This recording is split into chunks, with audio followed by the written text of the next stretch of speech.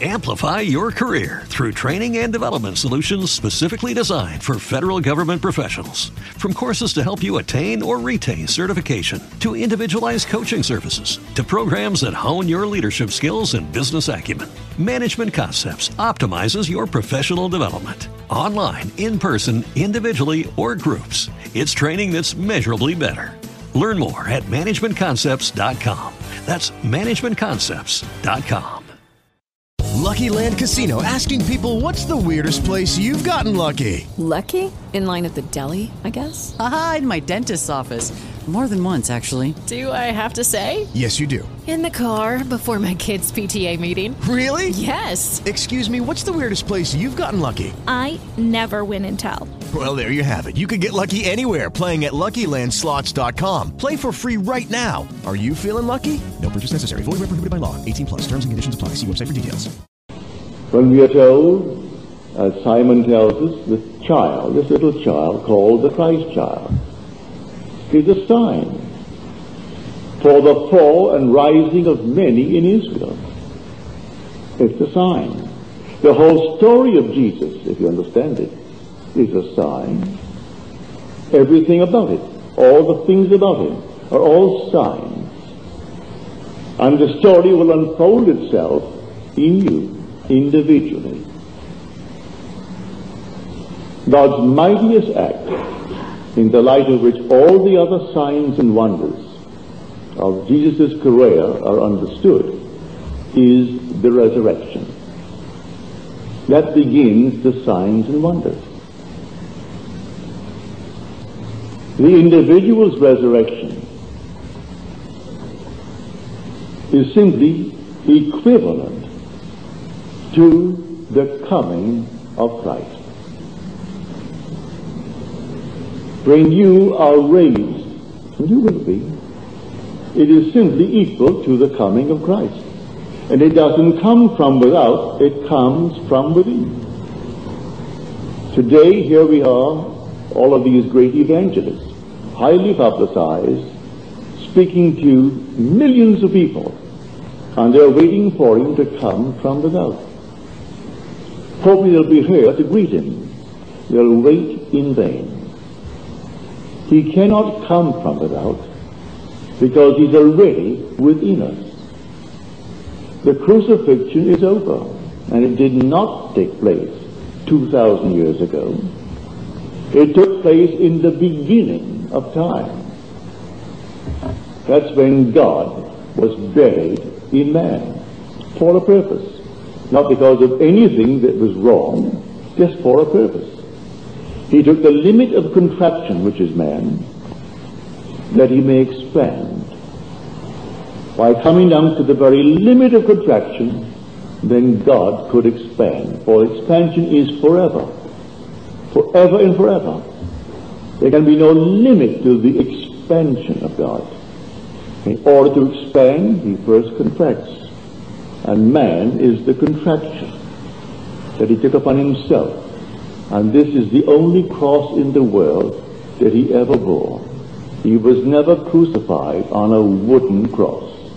Well, I presume that some nut in the world took a man and actually crucified him on a wooden cross, no question about it. That some distorted mind did it, as we hang people and do these things to each other.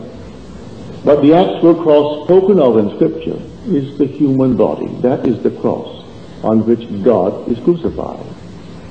And as we are told, if we have been crucified with him in a death like his, we shall certainly be united with him in a resurrection like his. For we found union with him in a crucifixion like his. We're all crucified. I am, you are. Therefore, when we are individually raised from the dead, we shall find union with him in a resurrection like his.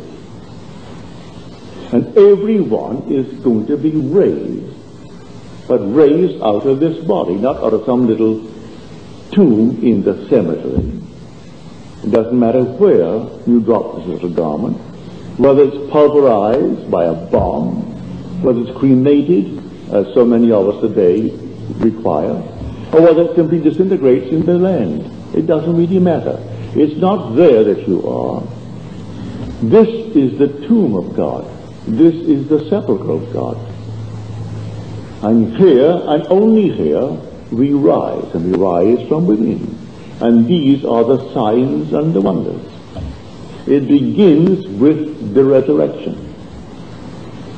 And the very night of the resurrection, within a matter of moments following the resurrection, is the birth from above, symbolized in the imagery of Scripture as a little child wrapped in swaddling clothes, which Simeon said it is a sign given to us for the fall and the rising of many in Israel. In other words, here is the sign. You can either accept it or reject it. You accept it as the sign, as Matthew tells us, of Emmanuel. God is with us. For this is the name given to the child. God is with us. When you see the child, then for that moment, it is God that is born. But who is born? You are born. You are the one who actually begins to awake. You awake within your own skull. And when you're completely awake, as you have never been awake before, you find yourself completely entombed within your skull. That's the sepulchre. And you're all alone, and no one helps you to get out. But you have an innate wisdom. You know exactly what to do. And you do it. You push the base of your skull, and something gives. It actually gives. And as it gives, it opens, a very small opening. And you push your head from within your skull, you push it out of your own skull. Therefore, you are not the skull. This thing you think to be yourself now is only a garment that you are wearing. Because you, the real you, in an entirely different body, you come out. And this is not your body. This is only a garment that you are wearing. As much as this is the garment that the body now wears, this flesh and blood is the garment that I wear. And you come out from the base of your skull, and you squeeze yourself out just like a little child being born from the womb of a woman. Only this time it's from the skull, not from the womb. And when you come out, the imagery of Scripture, all the signs and wonders surround you. Here are the witnesses to the event. And they come suddenly, unexpectedly. Suddenly they appear, and there they are. 3 in my case, as Scripture describes them, there were 3. In my case, there were 3. They were my brothers, my older brothers, and there were 3 of them. And the wind, the unearthly wind, is present. You can't quite describe it, but wind and spirit are the same in Hebrew and in Greek. So the wind blows where it wills, and you hear the sound of it, but you cannot tell whence it comes or whither it goes. So it is with everyone who is born of the Spirit. And here is this unearthly wind. And you're disturbed because it's just like a storm, a terrific storm. And as you look, thinking it may come from there, then one of these on the bed where your body lay. For here you came out of the body, and the body's on the bed. It's ghastly pale. And one gets up to investigate the source of the wind. And as he goes 1 or 2 feet, he is attracted by something on the floor.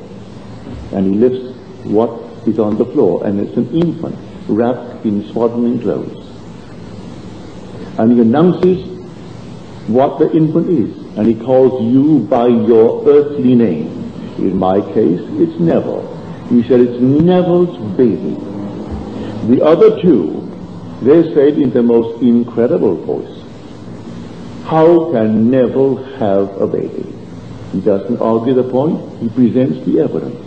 And here he places on the bed an infant wrapped in swaddling clothes. And then I took the infant in my hands, and looking into its face, I said, how is my sweetheart?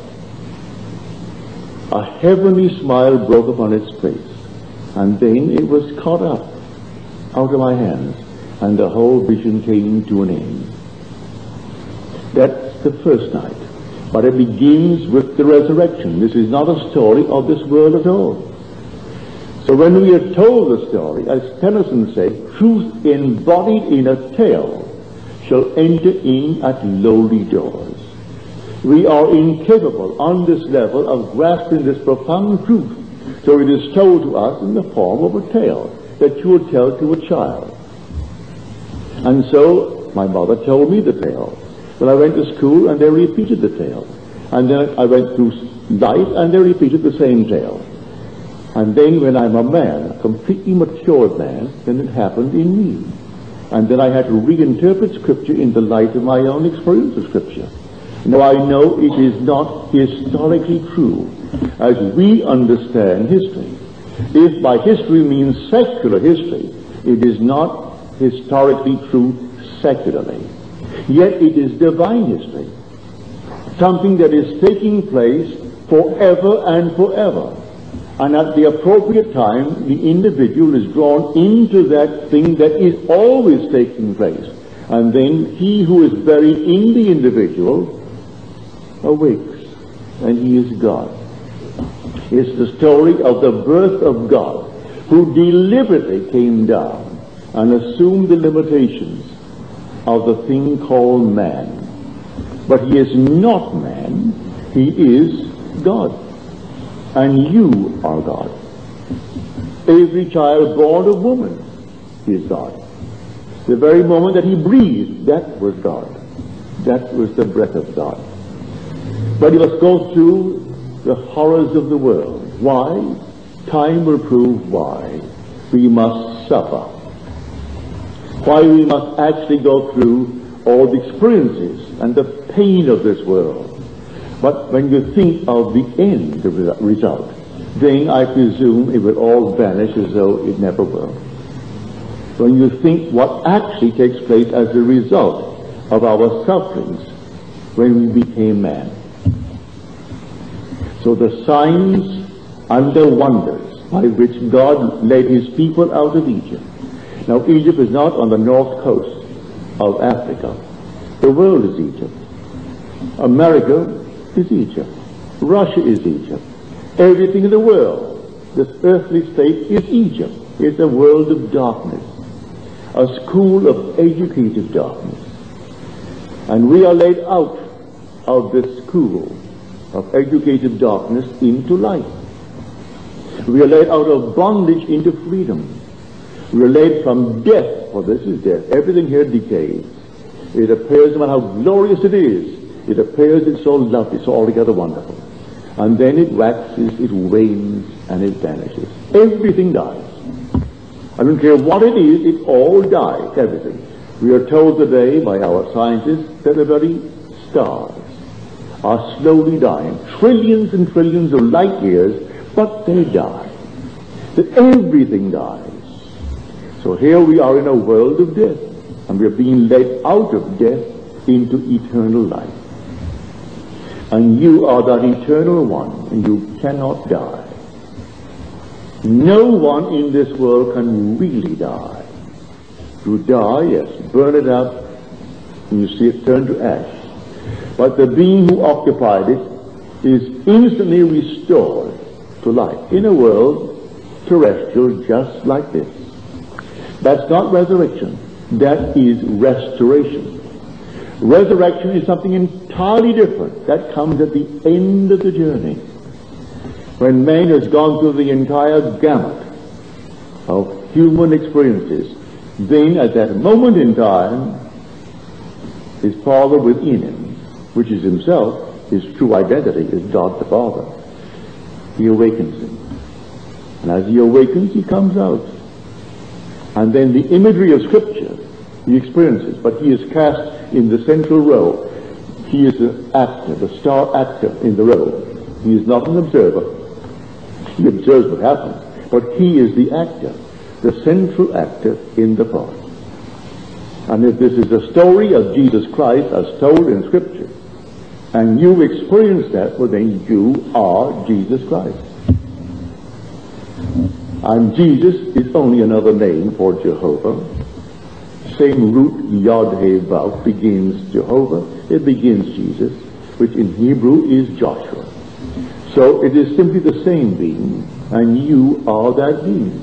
It's the story of you. And I wouldn't care if the whole vast world rose in opposition to what I've just told you. It would make no difference to me whatsoever, for I couldn't deny it. I could no more deny what I've experienced than I could the simple evidence of my senses.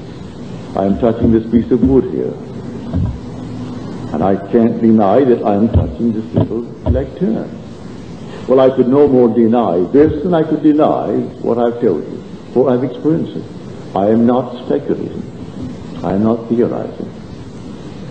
The story of Jesus unfolds itself within the individual, and when it does, he has escaped the world of death.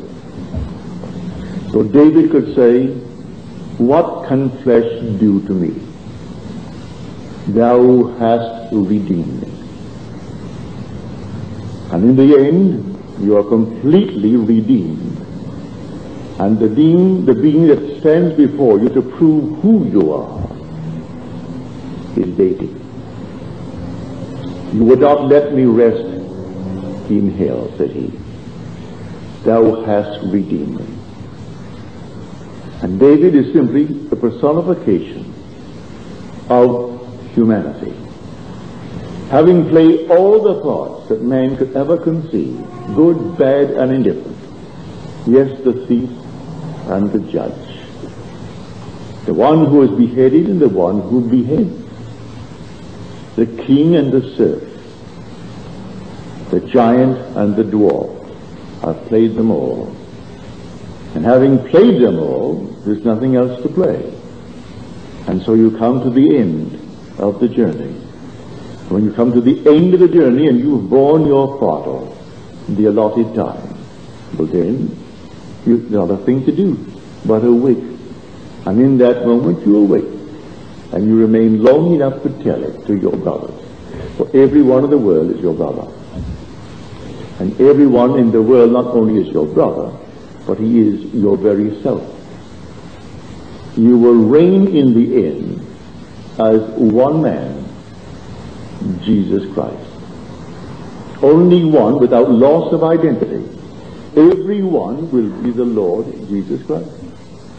And there will be no loss of identity. So I don't care what you have done, what you are doing, what you plan to do, all your hopes, in the end, you are the Lord Jesus Christ. And there is nothing but the Lord Jesus, who is one with Jehovah. He is God the Father. And you eventually will discover yourself to be God the Father. And these are the signs and wonders. Has nothing to do with history. But if you look at it, it's a tradition of doubtful certainty. You read the 78th Psalm, which is only magnifying the signs and wonders of the book of Exodus. I will utter dark sayings from of old, sayings that we have heard and known that our fathers have told us. And now I will not hide them from their children, but I will tell them to the coming generation these things that God has wrought. And then he itemizes all these fantastic signs and wonders. Read the signs, and they all unfold within you. But when they unfold within you, they are so unlike what they appear to be when you put them down in the written form. That wonder child spoken of in Isaiah, and you see it in Isaiah, and a child shall be born, not of any virgin, as the churches teach. Just a wonder child is born, and his name is Emmanuel. God is with us. And unto us, we are told in the 9th chapter of Isaiah, a child is born, and a son is given. And then we name the 4 names or titles of that one. One of them is Father, Everlasting Father. And here is this something unfolding in you. Well, how am I a father? I am a father. I have a son, 47 years old. have a daughter 29 years old. But that's not the fatherhood of which the Bible speaks. It speaks only of the one child. Well, here we are told in Genesis that Abraham had a son, and he named him Ishmael. 12 years later, he had another by promise, and it was named Isaac, meaning he left. Yet in the story, and the Lord speaks and tells him he only has one son, and that son is Isaac. Now, the Lord is not a liar. And yet the Lord named the first one himself, instead called him Ishmael, which means God hears.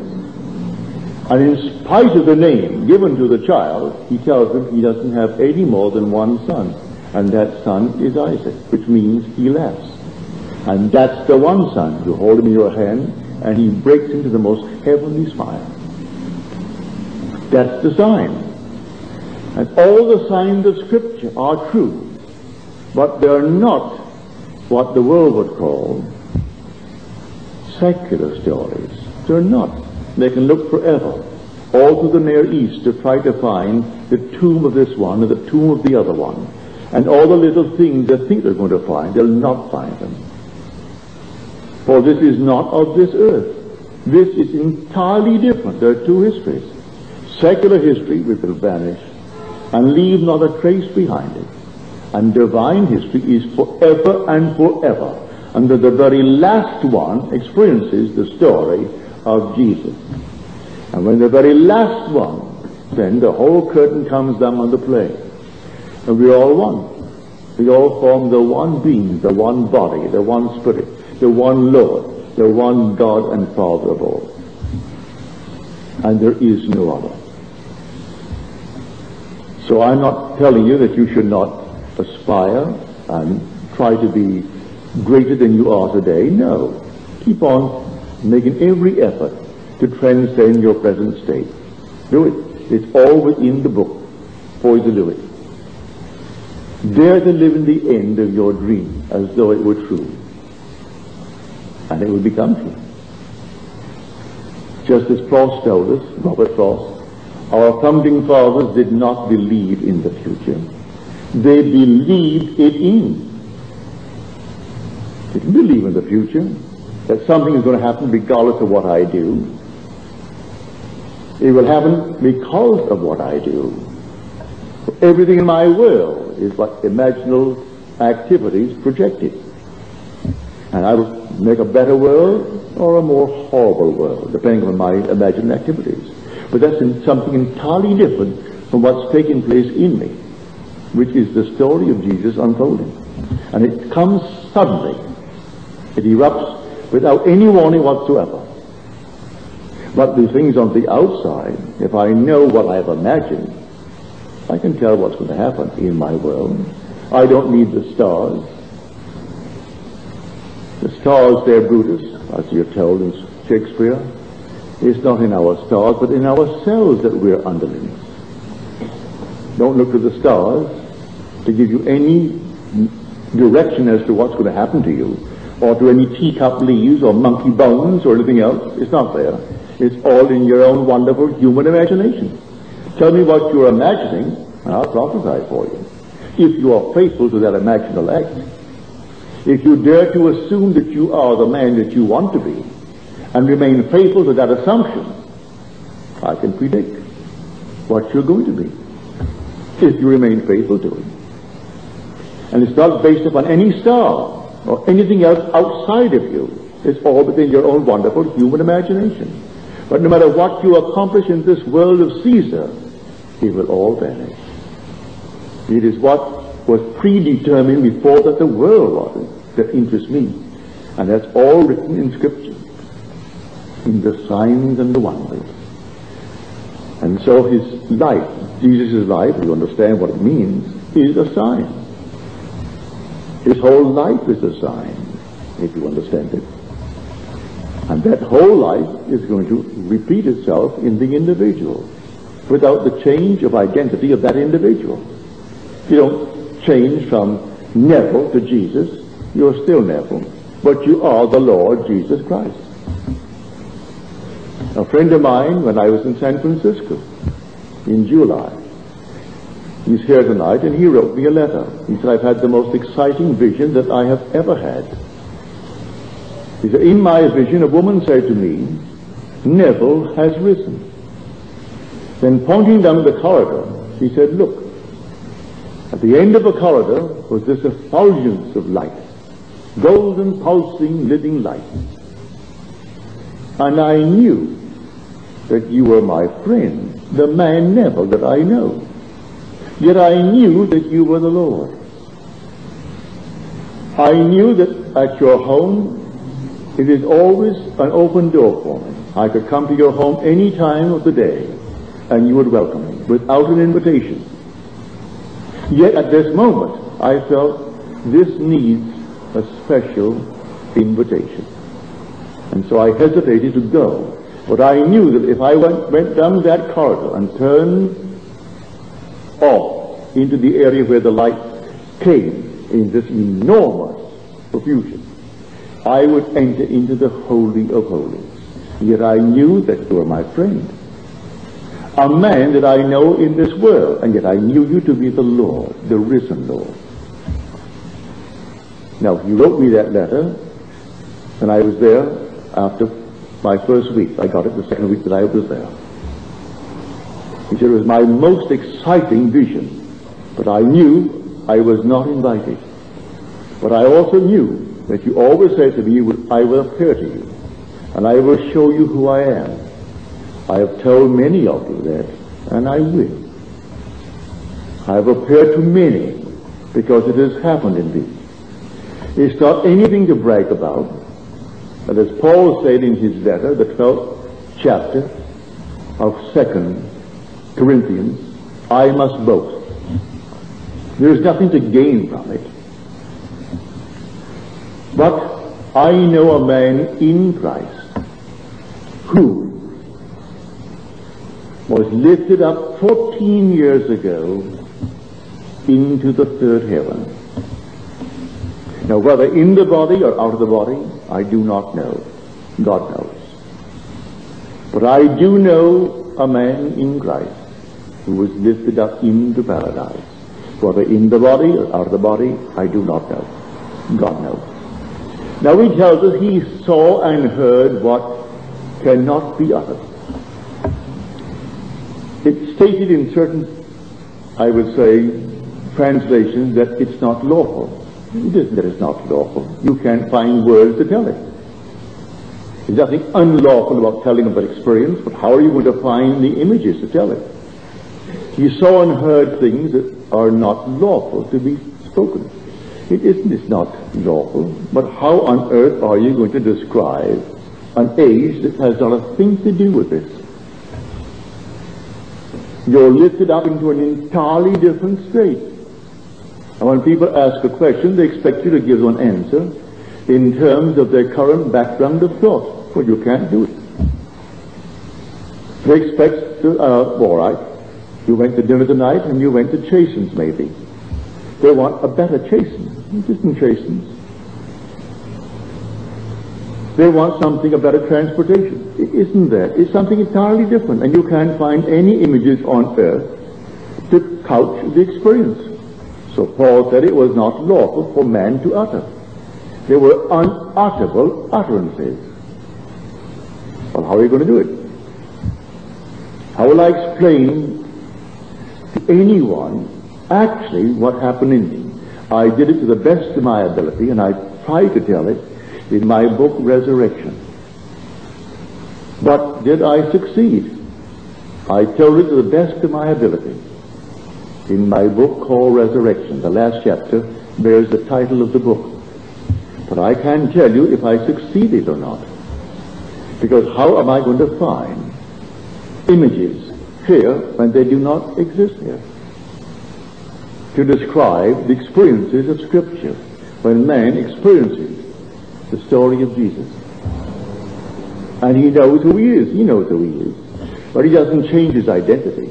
He only knows he is the Lord. He knows he's the father of David, as told us in Scripture. And I will tell of the decree of the Lord, said David. He said unto me, Thou art my son. Today I have begotten thee. And then David, in the 89th Psalm, the Lord now speaks. I have found David. And he has cried unto me, Thou art my Father, my God, and the rock of my salvation. So here we have confirmation of it. He finds. The Father calls him son, and then the Father finds him. And he calls the Father my Father. Well, I have experienced it. But how am I going to experience it? I tell it so that it can go over to a mind that has been so conditioned to believe in a secular world. The Bible is not speaking of anything about this world. You can look forever, and you aren't going to find any tomb where Jesus was buried, in spite of the churches. So they have the Holy Sepulchre, and some little thing built over it, and they call that the Holy Sepulchre. Then they find another place, they call that where David was buried. And these archaeologists are wise men. They've given years and years of study to their science. And they're all men of great degrees, but it's more than scholarship. It takes much more than scholarship to understand Scripture. You have to experience Scripture before you can begin to understand how altogether wonderful it is. And if you don't experience Scripture, you can just go all around the bush and miss it. You can't find it because it's not a secular story. The Bible is not of this world at all. It's an entirely different world of a different being, and that being is in this world, clothed in a garment of flesh and blood. And that is only a garment. It is not the being that is clothed. The being that is clothed has a garment that you can destroy this now. And that garment that he really wears cannot be touched by anything in this world. It can never be destroyed. We have a body that is immortal, that is imperishable, and it cannot be destroyed by anything known to man in this world. This body will die, yes, this will die. It could go tonight, as far as I'm concerned. If there's work for me to be done in this world to do, all right, I'll be here to do it. Because there's a time for everything. And so a time to be born, a time to die, a time to laugh, a time to cry. So I came in on time, and I'll go on time. I came in on cue, I'll go on cue. Whether it be a violent exit or a normal, natural exit. From old age or what they call a heart attack. I don't care what they call it. They'll give it some kind of a name. Because in this world of Caesar, we have to have a name for everything. Because it's insured. You aren't going to pay the insurance unless you can just prove that it had some reason for going. But I say, I came on time. I'm going on time. And no doctor in the world will prolong my departure 1 hour. I've taught in Scripture, who by being anxious can add 1 hour to his span of life. Really carefully.